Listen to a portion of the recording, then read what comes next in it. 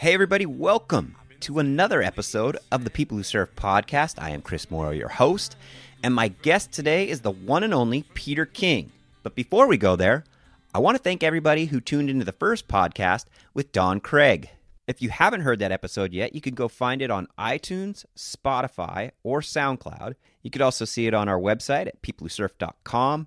And please follow us on Instagram at People Who Surf Show. All right. So Peter King is probably best known today for his award-winning web series Tour Notes, which takes us behind the scenes on the championship tour. King is a former world tour surfer himself, and back in his day, he appeared on the cover of Surfer magazine several times, as well as in movies and videos. He was Bob Hurley's first team rider at Billabong when he was the U.S. licensee, and he stuck with Bob for 30 years as his creative director. He was one of the first MTV game show hosts, and he's an accomplished musician. He's also produced and directed TV shows and movies for the likes of Clark Little and John Florence. He's outgoing, outspoken, and hilarious. I think you're going to like this one, so strap in. Here we go. Yeah, that's good stuff. I like that. All right. Well, Peter King, welcome to the People Who Surf show. Oh, is that what this is? Yeah. What do you think of these mics? You're a sound guy. Are these legit? These are great, man. The foam balls are good. It's just like surfing to be on the foam balls. Exactly. So is this people who surfed? Because I foil. That counts. Are you foiling? Yes, I foil. And how are you? Are you good? I'm as good as everybody else. Now, I'm not one of those ugly, disgusting-looking people that pumps back out and tries to do CrossFit on the ocean. I just ride with the wave. I'm not trying to overmatch God in the sea. I just fly, which I feel like I'm already, one-upping the rest of the world. But I just go on waves, and I just foil, and then I'm done, and I paddle back out. And the paddle is part of the workout. I'm not pumping back out. That looks ridiculous. Now, I should note that you are... There's different types of foiling I want to point out. Okay. It's like the nuances of rollerblading, basically. Why don't you educate me? Because I got to... Well, some people wear straps. Okay. Which is disgusting. Some people wear... What do you call the guys with straps? People from Maui. Usually. And then some people, they also wear... Or they don't wear, but they ride SUPs. Yeah. So you're a SUP foiler. Yeah, stand up. Those guys are I'm all not over saying Sano. I'm not I saying see they're... them down at Sano all the time. I'm not saying they're not nice people. But they're looked upon as not the cool scene, man. Okay. You got to be what's called a prone foiler, right, which is just an awkward paddling guy. But like I said, we're talking nuances of basically rollerblading here. Right. Well, you got to tell me what's cool and what's not in that world. Rollerblading in the sea. It's just fun, and it's not really. I've already talked about it too much. You don't talk about it in public. You don't admit that you do it. You just do it. It's probably right up there with some other things in life. I noticed there's quite a few people though taking it up. Yeah, this puts me in the water because the people who have been foiling right now, it's such a new sport. Everyone's really addicted to it, and everyone's pretty bad that I foil with. Oh, really? Yeah. Which makes it more fun. I'm like Pamela Anderson. I only hang around people who are just a little bit uglier than me. So I only foil with people who aren't that good. I don't want to feel bad about myself. I saw you. I'm just kidding. Like the Hurley brothers. Okay, well, let me tell you about the Hurley brothers. Jeff and Ryan Hurley are two of probably the best foilers in the world, which again is like saying you're a great rollerblader. Like, so what? Nobody cares. But they are just beneath Kai Lenny. Right. They're really good. Yeah. They ride 3-foot 6-inch surfboards that are 28 liters. I don't know if they're called surfboards. They're foil boards. And they can pump back out and around like they're skateboarding. They literally just pump around. Yeah. But they hit the lip, they hit the whitewater, they do full cutbacks. They're raging, but they're always on their foil. It's a bogey if your board touches the water. That's considered like a bogey. Oh, you're a total kook if that happens. No, but when you're doing that cutback, you want to maintain that on the foil. Stay on the foil, be above. It happens, but you don't want to hit your rail because that's not as cool, right? Right. Well, these guys are really good. If you see their footage of them or follow them, you already know. And you've probably seen it. But this sport's been around like a year and a half is all, or 2 years, where people have been hydrofoiling in the surf. I mean, of course, Laird and those guys were doing it 30 years ago with a metal foil and strapped in on boots, but that was a different... Those were pioneers. It was a different version of it. Figure it out, yeah. Yeah, and I don't know why there was that 25-year gap where no one went, hey, we can just paddle on small boards with big foils. Because those foils they were using were like 10 inches across. The ones we're using are like 36 inches. Yeah. And they're huge. Yeah. Anyway, so Ryan and Jeff and Punker and Nick Calionzis from Bliss Mag. Okay. We all went down to foil yesterday. I said, hey, guys, I'm going to shoot the first 15, 20 minutes, then I'm going to come out. I shoot them for 15 or 20 minutes, and then I paddle out, and they're paddling in. Oh, really? Yeah, so I'm not really foiling with the good guys. They abandoned me once I stopped filming them. Thanks for having me, guys. Such a great time together. That was so cool. Cameras are off. Me watching you guys. Yeah, so, and then I'm like by myself at river jetties. The current going out at low tide is stronger than the waves coming in. Mm-hmm. I catch 2 waves and come in. So that wasn't a great session. But the good guys, they kind of don't go for very long. They go for like 20, 30 minutes because they're pumping around so much. Tired. They're exhausted. Yeah. I mean, they get a killer workout and have fun in a short amount of time. I stay out for about 2 hours and get like 10 or 15 waves. Like, I'm doing a different thing. All right, so while we were on the subject of foil boards, I had to interrupt and show PK and remind him of Shane Horan's old laser zaps. Those are the crazy tear-shaped boards he rode in the early 80s for a short period of time.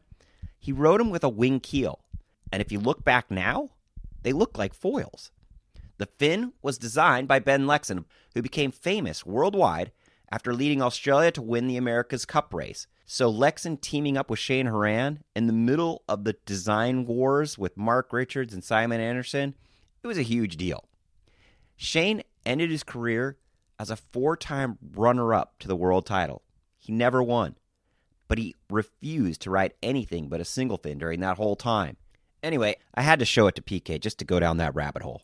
But isn't that funny that, so Shane Horan, Yeah. that what we called the winged keel fin, Right. is just a foil. It's a foil. Was Exactly. he getting lift A back laser- then, though? I think because that's the opposite of surfing, by the way. You do not want lift if you want to engage your Well, rail.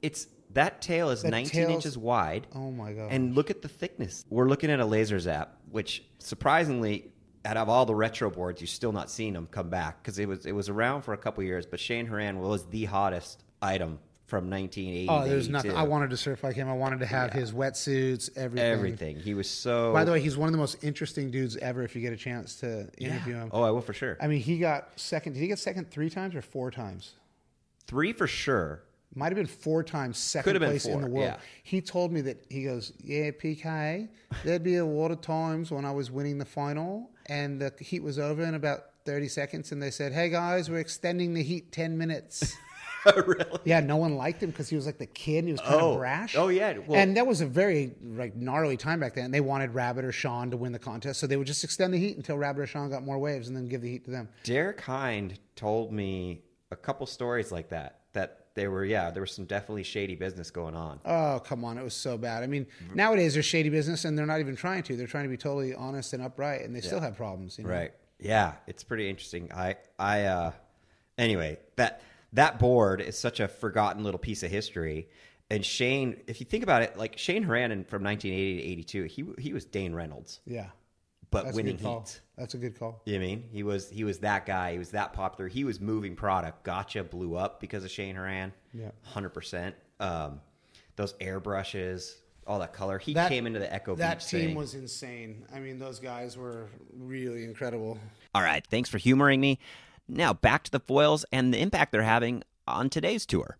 Griffin's really into it. Zeke, Seth Moniz, John, his filmer Eric. There's going to be a lot of foils. You'll be seeing a lot of foil footage in tour notes this year. It's funny. I wonder how the airlines are going to handle the baggage fees on this stuff. Easy. They fit right into a board bag and they kind of go along with what you're already packing. So it's actually pretty Pretty cool. Yeah, it's pretty easy to do. It's is that called symbiotic when something works together? Yeah, simpatico. I don't know. something Yeah, like so that. it's easy. Like they fit right in the board bag. Synergistic. But man, there's nothing like being bored on the world tour. So this creates something to do on lay days. A lot of downtime. A lot of downtime, and it's not dangerous after the first week of doing it. The first week you could get disemboweled. Now, I should mention, you are Mr. Tour Notes. The downtime is really your most productive time. Downtime is uptime. Yeah, any interactions where people are laughing and having a good time is obviously the content I'd like to relay back to the kids. Because that's the tour. That's what it's about. That's- When you're a competitor, That's the part you care about because you're already seeing the contest on the broadcast. There's 27 cameras. Everything that happens at the event is actually fully covered.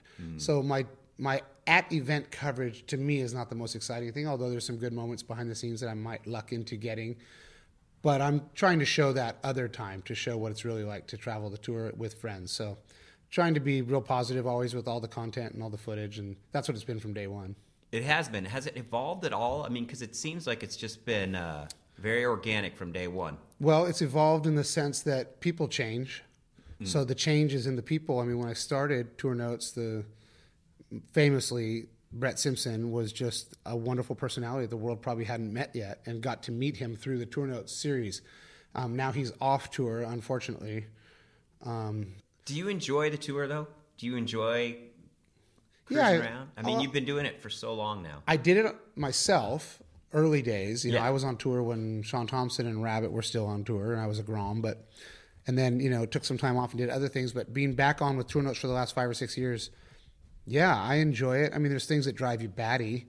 You wish you were the boss and could make certain calls, but these are little things. And maybe when you're a person that's getting frustrated, you're not factoring everything that has to happen. Like when they say, hey, we're on today, you don't realize like, hey, that scaffolding and the whole setup, it's $350,000 if we go another day, Right. Or we got to get it done because there's only flights out on Tuesday. And I don't know, I feel like they could, if someone was asking me in a perfect world, there could be some better venues. Rip Curl's always going to be at Bell's because that's their event. Right. Snapper's always going to be on because that's Quicksilver. And as long as a company has a stake in that location, it'll probably happen. But the tour's got to get to the best waves in the world. It's amazing to see how far it actually has come. And Rabbit, I thought, did a great job during his period, just sort of getting it there. And now it's sort of it's drifting. I guess you'd have to decide what matters. I mean, I look at all the different surfboards that are being ridden these days by kids who rip. And standard high-performance shortboard surfing is awesome, and it's more acrobatic and more phenomenal than it's ever been, but it's one little aspect of the entire sport, right? Surfing is so diverse, and there's so many different disciplines within it now. We'll put it this way. At least Red Bull has come on board and is sponsoring an air show series. Again, this is the first time we had air shows in 10 years? I mean, there hasn't been air shows in forever. Yeah. They're sponsoring 3 air show events. Josh Kerr is the commissioner of that. Oh, that's cool. So that's kind of cool. I mean, that gives me as what I do with media and Tour Notes, I'm excited because you know what? It brings in these guys like Chippa, Kalani David. It brings in all these names and these people that you would never see at a tour event. In fact, they had a Red Bull Air Show series, the first one in France this year, and they made a call. Hey, Josh called everyone and said, hey, we're on at 3 p.m. And I was kind of hanging out with Kalani David, and I was excited for him, trying to help him back into the surf world. And I said, okay, let's go down there for the call at 3 p.m. in France, because they called off the comp for the day, but they had a window. Now, they have to play within the parameters of the schedule of the tour, and once they call off the event, then you can have the air show. So it's not their own exclusive thing, but still, it was cool. Anyway, I went down to the call, and it was like, who was in it? Chippa Wilson, Albie Layer, Matt Miola, Kalani. There's just all these guys. There's like 20 guys. When I walked into the competitors area where they were for the call, it did not look like a WSL Tour event. It looked like one of those sting operations that they do when they tell you you've won Super Bowl tickets to arrest people with warrants. Everyone looked like potentially a criminal. It was like they had broken into the Corona beer case that's usually locked down. Right. There was like, who is this crowd? But it was at a WSL event waiting for a call. And I was like, man, I looked at Josh. I'm like, dude, this is cool. You got like the riffraff of surfing in here. The ragtag element. Yeah, it was really cool. I was like, all right, this is refreshing. And then you could see their energy hanging around, the air show guys watching the tour event. It was good energy between the athletes on tour and those guys. You could tell that guys on tour, maybe the one crossover is like Mikey Wright or something that would have looked comfortable in both things. Yeah. Now, I will say the results were funny because I think the top 3 guys were all on tour. That's amazing. And that was like, Italo didn't even qualify because he wasn't trying to break his ankle, but he was doing it. Right. That's cool. Yago, Dora won. Griffin did really good. So the guys on tour can do airs just as good as these air guys, but it was really cool to see the two together. So there's one instance where it's kind of merging, like you're talking about. I agree. And I think the other aspect, longboarding and all those alternative craft that you have in the middle, none of those are being addressed on the competitive side. The longboarding tour, quote unquote, that the WSL has is not at all aligned with the most popular marketing force. Like if you look at all the longboarder guys with huge Instagram followings, they're not the guys on the tour. They're on Joel Tudor's duct tape. Okay, quick update here.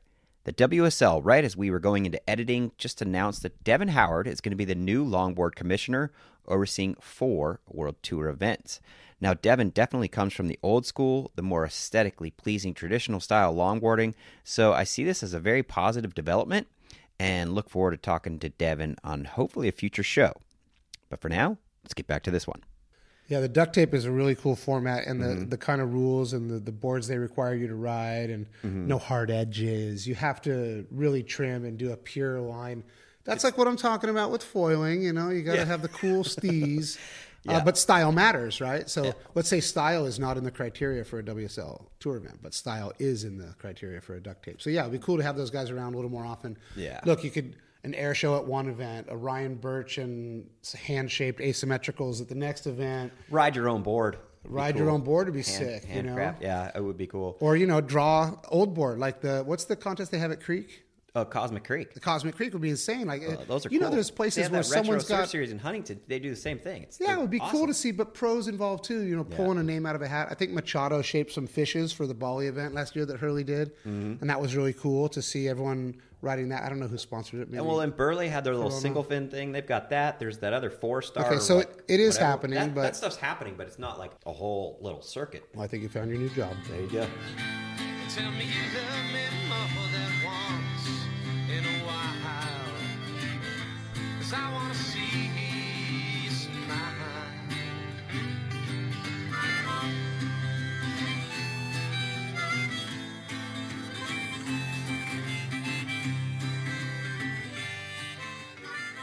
So Peter's living on Oahu now, but I nabbed him on a recent visit back to California when he was on music business. He's spent a good portion of his life playing in bands, and that path, he says, was very much predetermined by the environment he grew up in. Everybody was in a band when I was growing up. Literally everyone was in a band, or you supported and helped a local band. Like you were connected to a band. I grew up around so much music. All my friends were in bands. My brothers were in bands. We all played guitar growing up. That was just part of the landscape. So my brother was in a band called Mary's Danish. They used to open for Jane's Addiction and the Red Hot Chili Peppers. He told me, when I was graduating high school, dude, start a band right away. How much older is your brother? They're 3-4 years older than me. Okay. 4 and 5 years. My brother David King. So he put that band together, and we put together Dakota Motor Company, that was a long time ago. I think we made a record in 1991. Bob Hurley paid for it. I rode for Billabong, which Bob Hurley was the owner of in America, a licensee back then. And he paid for the record. It cost $5,000 to make a record. So he supported my music even way back then, which is funny. I mean, that was 1991. Now it's 2019. It's crazy. And crazy. Monday, which is 3 days from now, we have band practice for Dakota Motor Company over at Hurley, at the Hurley stage. Wow. Hurley has a music studio on campus here in Orange County. That's where Weezer made their album called Hurley, which is weird because it was the guy from Lost, the character named Hurley. So it was kind of weird, but That is weird. It was recorded at Hurley. Wow. So they're kind of friends. They played, when we ran the U.S. Open, they played live on the beach. But I'm just saying, Bob Hurley supported music for so long. He supported my brother's band and us, and we're still rehearsing. We got some shows coming up. House of Blues we played in Anaheim. We went to. But you guys took a long break, and then it was a long break. So talk to me about the getting back together. And Dakota Motor Company was the band, and we were in surf videos early days, all those Billabong ones, right? Yeah, Into the Sun. The Wind. In the Wind. Well, you had your little solo song in there too, right? Yep. Me and Davia and I. Yeah, we had music. I've been playing music forever. So it's cool for me to see, actually, when I'm on the road, people that are playing music. Tim Curran used to play music, and of course Jack Johnson and Connor Coffin. Now I jam with him a lot. Stephanie's really cool. She's a really good guitar player. Of course, Kelly Slater and Rob Machado. We had a band called the Surfers. So in between Dakota, we made an album called the Surfers, which everyone thought was kind of a weird, obvious name, but that's just what everyone kept calling us in Hollywood when we were recording the album. We didn't have a band name, and everyone's like, "Hey, are you working with those Surfers? Are you working with the Surfers?"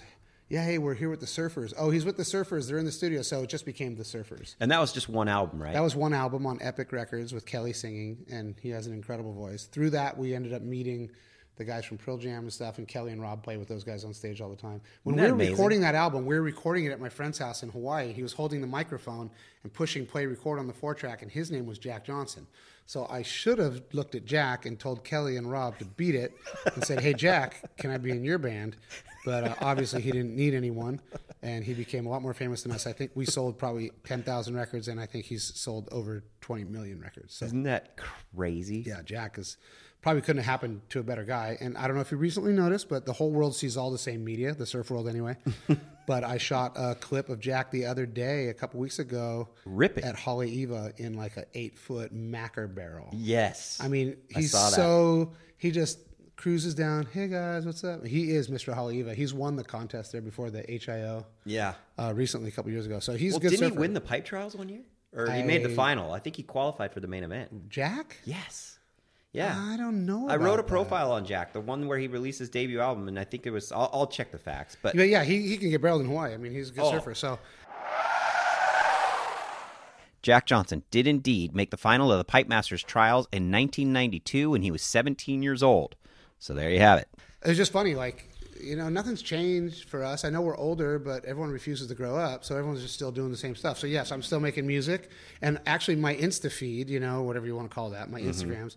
If you ever see any video on my Instagram and it has music, I wrote the music. You know, I play It's all and your own record. stuff. Yeah, it's no big deal. It's not that it's good. I just don't want it to get canceled for the rights, you know? Yeah. So I like to record and make music, so I write all these songs, and I record on my iPad into a program called GarageBand. So you're gonna send me a giant file of music that I could use for backdrop for this. Oh yeah, stuff, you right? can use all kinds if you want. I Okay, mean, nobody. Do sweet. people have music on podcasts? Well, I will.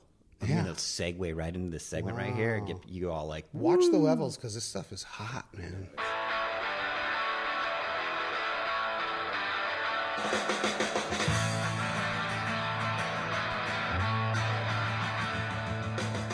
Now, while PK's music and his surfing were often featured in a lot of those early Billabong videos, one of his sidekicks on several of those trips was Chris Brown. News of Chris Brown's passing was still pretty fresh when we got together, so of course Peter and I talked a bit about the tragedy and our old friend. Pretty Yeah. shocking and sad that, I mean, Well, it's he was devastating. I mean, such first a- of all, when did we get to the age where people die? That's Yeah. just ridiculous. Everyone seemed, you know, Yeah. untouchable, but now we're realizing that things happen. I don't know what happened. He is the nicest guy I ever met, probably. Literally just genuine. Prince of Santa Barbara, man. The next guy in line after like Tom Kern, Matt Mondragon, it was then Chris Brown. He became such a surf star. He was so good. You could see it right away. His style was so perfect. If a kid like that came up today, it'd be really rare to see something that talented with the boards we had today. I mean, he should have kept going on tour. If you value that sort of thing, I don't think it really appealed to him after a while. I remember him not really digging travel as much. He was a little bit more of a homebody. There was a good surfer from San Diego in the early days when I was on tour named Justin Poston. He just didn't like to travel. Such a good surfer, Poston was. Yeah. But it's tough if you don't have the right crew. Traveling back then was different too. Nowadays things are pretty easy. Compared to like, then, yeah. You know, click. I'm lost. Help me get to the store.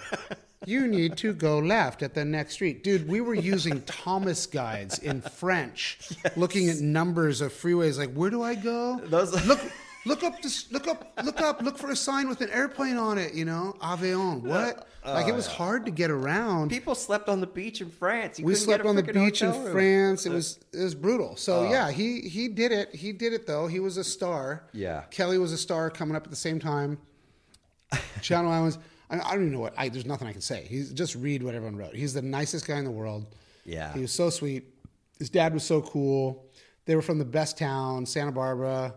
I mean, we'd stay together on so many trips. He was an integral part of pro surfing, and I haven't seen him personally in like 15 years. I saw him at Sandspit about, I guess you're supposed to call it the harbor, about 15 years ago, and he was like Mr. Sandspit. Yeah. I remember taking off behind the wall there and thinking I was pretty cool. And he'd be about 20 feet further back before the backwash, and then he'd ride through that backwash. And like if you fell, you were going to slam right on the rocks. But Yeah. he was so light, but he could do it. And then out of nowhere, kind of him and Snips blew my mind. They turned into big wave surfers. Yeah. Like how did that happen? Well, it's funny because I grew up with Snip, so I always saw that side of him. Chris, and I thought Evan Slater did such a great tribute to him on his Instagram post. Where he talked about him moving closer and closer to the peak. Well, Chris is in the foreground of that Jay Moriarty shot. That's right. Okay, pardon the interruption, but just in case some of you weren't around in 1994, we're talking about the famous Jay Moriarty wipeout, which was featured on the cover of Surfer magazine. Jay was just 16 years old at the time, and the wave was one of the most frightening things ever captured on film. That swell and that month of surf up there put Mavericks on the map. Now, Chris could be seen in the foreground of the cover sitting on his board watching in horror. Jay, by the way, died tragically in a freediving accident a few years later in the Maldives. His story became the Hollywood movie Mavericks, starring Gerard Butler. All right, back to the interview. You know, and that he literally did not catch a wave that day. He went in because he was so freaked out by it, and it was he was trying to do it, but then he came back and he worked his way in, and you saw the results toward the end, and then he was going up to the Central Coast. He surfed so many Misto all those little sessions, Misto big reefs, slabs and crazy slabby stuff. So he really came out of it, and it's just for me, it's like you said, it's like, what are all these people? I was talking to Parsons just the other day, and we were talking about his life. Okay, and then this happened with Brock Little and Mark Fu, and Larry Moore took me here, and Sean Collins did this, and we're like, every person you just named is gone. Wow. You know what I mean? That's just trippy, to think that we're there. But I guess you and I are old guys, so. There's no guarantees. I mean, and pro surfing is the ultimate myth, right? You are dangled this carrot as a young, gifted surfer, and even those on the fringe that this is some magical wonderland. And it was probably invented to sell product. It's all a scam, well, of course right? It was. Right. That's exactly what it was. But, this, we buy into it because, oh my gosh, I'm sponsored. I'm getting something for free. Newsflash, you were already getting it for free from your parents, but you never put their name on your board, did you? Nope. It has to be a company because then you're legit to your friends. And like, yeah, you're sponsored. Oh, you're such a good surfer. You're such a good surfer. You're surrounded by yes men. And like, oh, you're pro. You go to this event. And so let's say you do good. Let's say you are good. So what? You're off tour in 3 or 4 years. Yeah. If your name isn't Kelly Slater, you are gonzo. Yeah. Kelly Slater's gone through like 5 generations of surfers. He's now competing against their kids. Isn't that crazy? And beating them. And the guy's like 70 years old. Yeah. As I mentioned earlier, PK's surfing roots go back to La Jolla, California, and specifically Windansea, where he cut his teeth. Now, it's worth noting that the late 70s was a much different time for young surfers. By 1977, there hadn't been an international surf competition in California for over 5 years. California surfers had retreated from the international stage after the Great World Contest debacle in 1972, which was held right down the street in Ocean Beach. Now, California's board building infrastructure was still intact, but the Hawaiians and Australians had taken the lead, and by then were battling over the balance of power. Meanwhile, back in California, fierce localism, heavy drugs, and a pretty militant anti-establishment attitude had really changed the surf culture. At that time, parents actually feared their kids becoming surfers, and they had reason to. But the ocean was still the best playground in the world, and there was no stopping a lot of us. Yeah, it was a harsh environment to grow up, but really fun. I mean, you didn't even really surf other towns unless you snuck in or had a real good connection. Oh, I had people swim out when I was surfing wearing a leash and cut my leash. Really? Yeah. Seriously? Yeah, it was called a kook cord. You weren't allowed to wear a kook cord. Nowadays, I'm seeing kids put their leash on in the parking lot at Huntington or in the parking lot at Creek, and they walk down with their leash on. Pro surfers. What are you doing? It's so classic. I'm supposed to be embarrassed of that leash. But so growing up there, Richard Kenvin took me around a lot as a kid, and that was kind of the guy that developed me as a surfer. He was competing against like Bud Lamas and David Barr back then. That was kind of the California scene. Right. But our world was small, man. We went to Malibu one time. I remember that was like a 2-day trip, it seemed like, to get there. For sure. I mean, Santa Barbara, going to Rincon for us in Laguna was like going to the Mentawais. It felt Yeah, like it was such a mysterious place. Such a big mission. Yeah. Like, we might not get there, man. We're going to try. You guys got gas money? Do you remember pitching in for gas money? Do you think any kid in the last 10 years has looked at his friends and said, hey, you guys got any gas money? I don't even think kids know how to put gas in a car. They go full serve. It's so fun. So yeah, I remember we'd pitch in money to go on trips, and when I got into contests, I remember my friend Oscar Baeto would drive me in a 1953 MG, and I had to hold the surfboards down in the back, and we would go to Oceanside when the tide was coming up to ride these reforms. Wow. And that was like how I learned to surf reforms, because we had nothing like that in La Jolla to surf contests. And it was so fun riding like reform little sections. I always remember the kids at the contest were so good at that, like Jamie Brissett and Chris Frohoff, Ted Robinson. I was like, those guys are so gnarly. Now, did you start, when you started competing, was it WSA or NSSA? Only WSA. We were WSA District 6 with like David Eggers, Mark Thurston, Paul Hathaway. We would surf down in, San Diego. It was always in Ocean Beach. Gotcha. Maybe Mission Beach once in a while. But sometimes they'd have us at like Good Waves in Point Loma, some secret reef spots just south of OB Pier. It was pretty cool. We got to surf That those. is pretty cool. Yeah, I got third in my first ever surf contest, and I was like, whoa, I want to keep doing this. When I got into the NSSA, I mean, I would watch guys like Chris Frohoff. There was literally not a better surfer in the world than Chris Frohoff one year. Yeah. I never seen anybody surf like that. He And, smashed Curran that whole year. I mean, I can see it in my head. I wish I could just input this picture I have right now and show the world what Chris Frohoff used to surf like.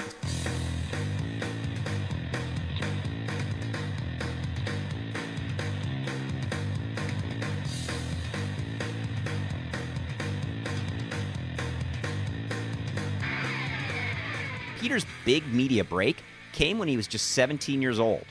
He appeared in a segment of Chris Bystrom's groundbreaking movie Beyond Blazing Boards. That film was the momentum of the Curran and Aki generation.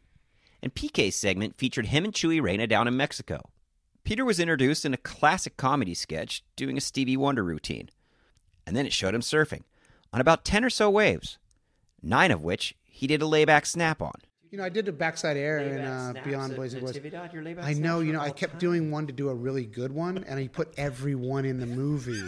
You don't get to edit your own part in a surf movie. I went to his house to watch him edit. He was pushing film through a splicer with his hands, cutting it, and then putting tape on it. That's amazing. I watched him edit that with his hands, rolling reel to reels.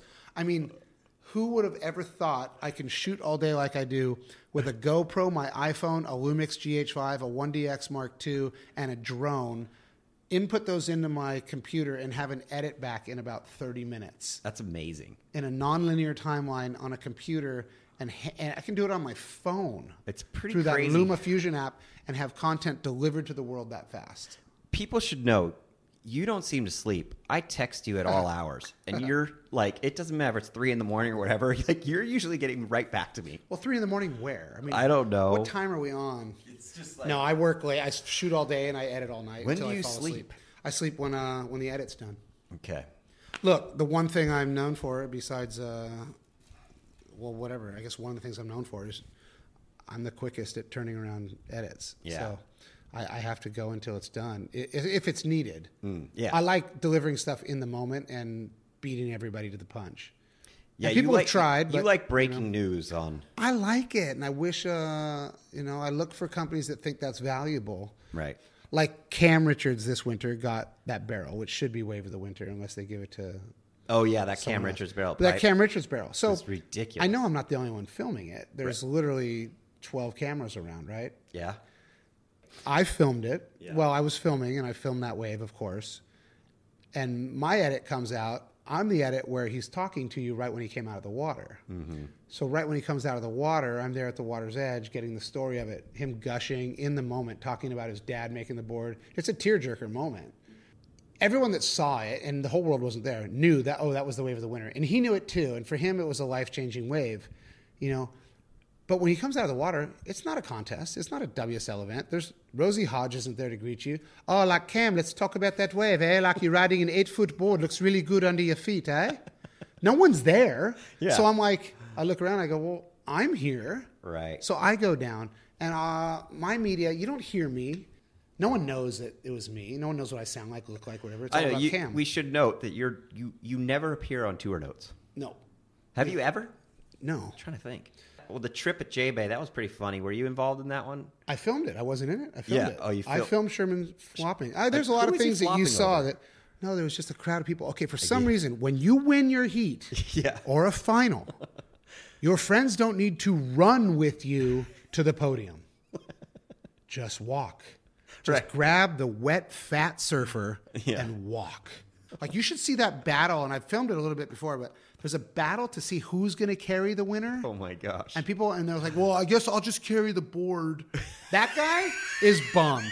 Whoever's carrying the board up behind the guy is so bummed. First of all, the fins are in his face. He can't see, and he didn't get to carry the person. He doesn't get to grab a thigh and feel that person's wet butt on their shoulder, girl or guy. So that's a loser in that situation. That is the lesser of three friends every time. So it's like a friend contest. It's a battle on the beach. That's hilarious. No, we're carrying her. And it's like, oh, who's carrying the board? I'm like, I guess I will. It's always like, that's the loser friend that carries the board. So go back and look at anyone carrying a board and know that person is not as important as the person with a thigh. Oh, my God. And then sometimes these guys, they grab the guy's thighs. You don't need to spread this dude wide open. You can close his legs. You don't need to air him out, They're always like, I'm going left, you go right. Let's get this guy through the crowd. Boom, boom, boom. Like, come on, man.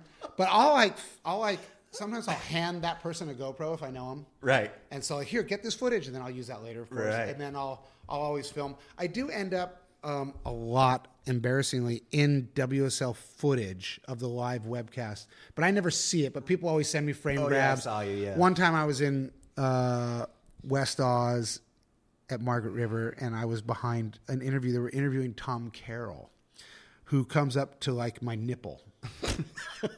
And I'm 10 feet behind him, and I've got my camera in my hand because it never leaves my hand, my iPhone in another hand, and I'm putting my arms together trying to eat a muffin.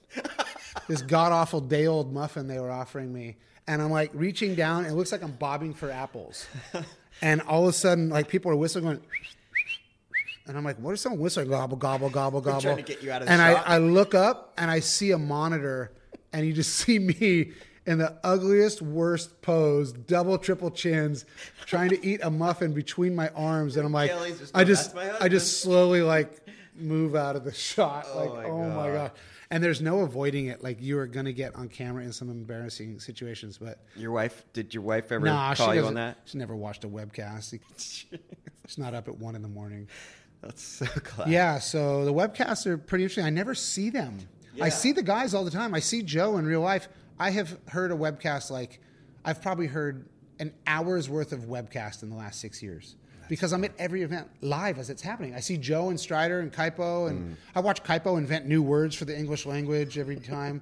But, like, I don't hear it. Right. But I know that, like, it goes like this, where Joe goes, hey, everyone, we're here at Snapper Rocks. It's a beautiful day. So everyone when you make cameos in the Yeah. background, do you get texts from your buddies Yeah, or enemies. There was one time, too, in... or enemies? Yeah, there was one time in Tahiti where I asked Matahi Drolet when he was about 14. I met him down there when I first did this tour notes. It was like 4 or 5 years ago. Okay. His dad, Bjorn, has a boat service. His sister, Cindy, runs boats. And Manoa, of course, is like a big wave famous surfer. But he's just a little Grom with a 15-watt or 15... What is it called for a motor? Is it called watts? Anyway, he had a little 15, which is a tiny, tiny little motor. Right. And he had a little tin boat, and we were in the channel at Chopu. And I said, hey, bro, can you get me on that reef in the lagoon? And he's like, yeah, I'll get you in there. So we go around, putt, putt, putt. We finally get in there. It turns out that where he puts me on the reef is directly in line between the tower and the waves. So as we're going in, I'm in the boat, and he throws his anchor to the reef when we're about 5 feet away because it's about 4 feet deep in the lagoon. Mm-hmm. So he goes, just stay here in the boat. You know, he only speaks French back then, Right. English. Now he speaks English. But so he throws his anchor to the reef and pulls the boat in, right? That's the technique. I mean, this kid grew up around boats. So I go, can I help you? He goes, no, just stay in the boat. And then he jumps out on the reef, and he's pulling the boat towards the thing because that's what you do. Well, I guess I'm on the webcast blatantly. There's a 10-minute lull, and Aki's announcing, going, mate, is it PK in the boat? He's got a little kid pulling him. Looks like a little child pulling a rhinoceros. You'd think he could help the kid.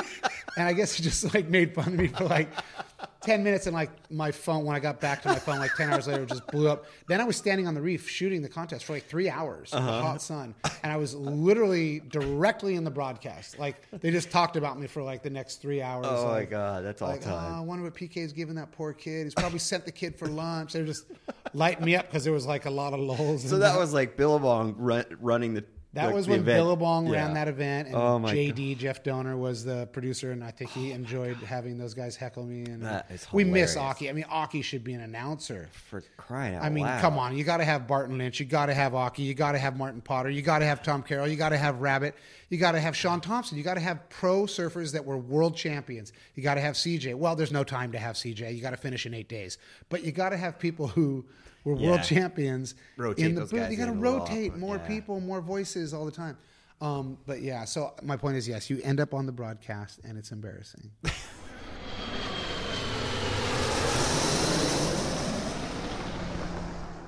One thing that led Peter to move back to the North Shore of Oahu is his relationship with Clark Little. Just in case you've been living under a rock, Clark is one of the most successful photographers around.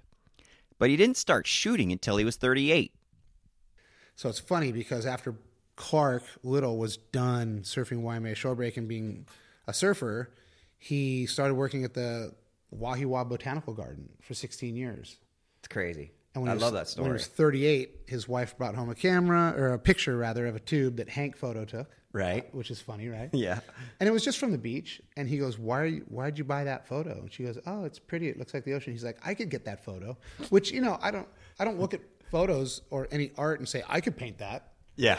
But there was some weird competitiveness in his heart, and he just went and grabbed a camera. No one else was doing shorebreak photography. Everyone was shooting surfers at Pipe and competing with 20 photographers, trying to get the shot. And he just went down to the shorebreak and started shooting. But so Clark, after he got kind of famous, Hurley sponsored him because his art took off in his shorebreak photography, and I was getting into using GoPros, and I went down and took video of him shooting the shorebreak, and those became kind of popular, and we were promoting the product. Anyway, I ended up making Clark's movie called Shorebreak, and I made a TV series called Shorebreak with 10 episodes, and That was aired in Brazil. season or- 1. It was aired all over the world: Brazil, Hawaii, a couple foreign markets picked it up. It was the #1 show in Hawaii, more than Magnum PI or Hawaii that 5 crazy? or anything. That's or 60 amazing. Minutes. Yeah, it was the #1 rated show in Hawaii, and it's on a, it's on a cheesy channel, kind of like, Right. like a little local channel. Yeah. But it just resonated because it's a local guy shooting local Yeah, waves. people and, love it. And Clark Little turned shorebreak photography into a new sport hobby. I mean, he probably sold more GoPros than anybody in the whole world, and he's not Seriously. even sponsored by him. But I mean, He didn't get his any shares? photography, no, his photography movement was pretty radical, and it coincided with the rise of social media, Right, with with Instagram. Facebook and Instagram. He got early on, back when these things still mattered, he got an endorsement from Kelly Slater and Jack Johnson. Yeah. And this was at the early days of social media when not everyone had an account and was doing boob selfies in the sunset. So people were looking at it going, whoa, what's this stuff? So he was the first one to show those waves. Other people had shot from the inside of waves. I remember growing up with like Woody Woodworth. Woody Woodworth Yeah. classic photos. David Pooh copied that and was doing Yeah. those photos. Don King, Aaron Chang, Jim Rusi. I had a cover long before Clark Little had published an image. I had a cover on Water Magazine from Ocean Beach Jetty. That OB you Jetty. shot? I shot, yeah. No way. Yeah, so That's cool. people had shot inside of a barrel looking out. Right. But his shorebreak at Keiki was really dynamic and big and crazy. And there's a couple ways that he and I'll say Colorful. we do it, where you run down, get the shot, let it cover you, get washed at the beach. It's really fun. Yeah. So anyway, Clark's images are incredible all over the world. He put out a book before anyone else, put out a second book before anyone else got a book out. So he kind of established himself early as the guy where now everyone takes a photo. People say, oh, that's a Clark Little. Right. But It is. he obviously wasn't the first, and he may not even be the best, but he's really, Refined really it. good. Well, he just But now that I've been hanging out with him, discovered the niche. yeah, we're doing all kinds of things. We're like, I don't know if I pushed him that way, but he's doing drone photography a lot, getting into it. I have to say this real quick. His father was a photography teacher. at Oh, he Punahou. was? Yeah, when he was growing up. I did not know Yeah, that. and he went to school for free because his dad was a teacher at Punahou. So he got to go there for free until about 11th or 10th grade, until he got kicked out. My mom, when I was growing up, was a photography teacher at UCSD. Oh, wow. She taught photography. And so I grew up with a dark room in my house, but we both grew up with parents doing photography. When the digital thing came out and we could do that instant delivery and get that instant feedback, we both were drawn to it really strongly. But I shoot Clark more than I shoot barrels. I shoot him shooting. So it's a full inception thing. What were you going to say? I just want to actually know how you guys clean your ears. Because you guys get thrashed. Hammered. I mean, sand in your eyes, your eyelids, up your okole, which is Hawaiian for butthole. Yeah, everywhere. You get sand. And Hawaiian sand, like that sand is pulverized reef, coral. Right, they're big grains. They're big grains, but I kind of like that sand because you walk up to the car and you slam your foot down twice and it comes off. Yeah, 80% of it comes off. It comes off real easy. It's not like fine sand at La Jolla Shores. It's like dust or that Oceanside, just right. Like it's not like black grip tape. Dirt. Yeah. But I will say you'll shower, you'll scrub everything, and then like you wake up and there's like 2 big old round pieces stuck to your butt. Yeah. Like, why do I got shells on my butt? Look, we could go for hours. And I don't even know if we touched on every subject. What did we say? We said La Jolla. We said tour. I don't know. We just talked. We said Chris Brown. Yeah, I think we've touched on almost everything, man. And we talked about what we did was we did a little retrospective to get people up to speed we talked about of the your things. music. Yeah, we talked about the things I've done, and we've introduced me on the People Who Surf show so that next time we can talk about current events. That's right. We'll keep it up for sure. But I appreciate the time, effort, and energy you put in. I mean, yeah, man. People don't know, but you're a big part of my tour note success, validating me at WSL when you worked there and having my back. I was stoked to get you in there. In a sort of corporate environment, pushing me through and taking the heat from me when I didn't want to have to talk to anyone. Look, if you ever need someone to get hit by paintballs for you, call Chris Morrow. Worth the price of admission getting you in. And I mean, look, I think everybody's a huge fan, and keep up the good work. And thanks for your help with supporting this little project off the ground. Yeah, very cool. Getting going. So, Peter King, thank you very much, bud. You. I've been through the wasteland and it's only a mile ago from here, from here, from here. And now it's a memory, but it's only a smile ago from here, from here, from here.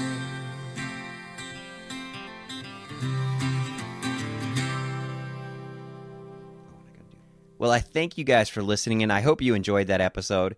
If you did, please get on iTunes or SoundCloud or Spotify and give us a 5-star review. That makes it a lot easier for others to discover the show. Share it with your friends on social media and all that. Our handle on Instagram is The People Who Surf Show, and once again, you can visit us at the website as well, peoplewhosurf.com. We've got some great episodes ahead. Tell you more about them online. Till then, I hope to see you in the water.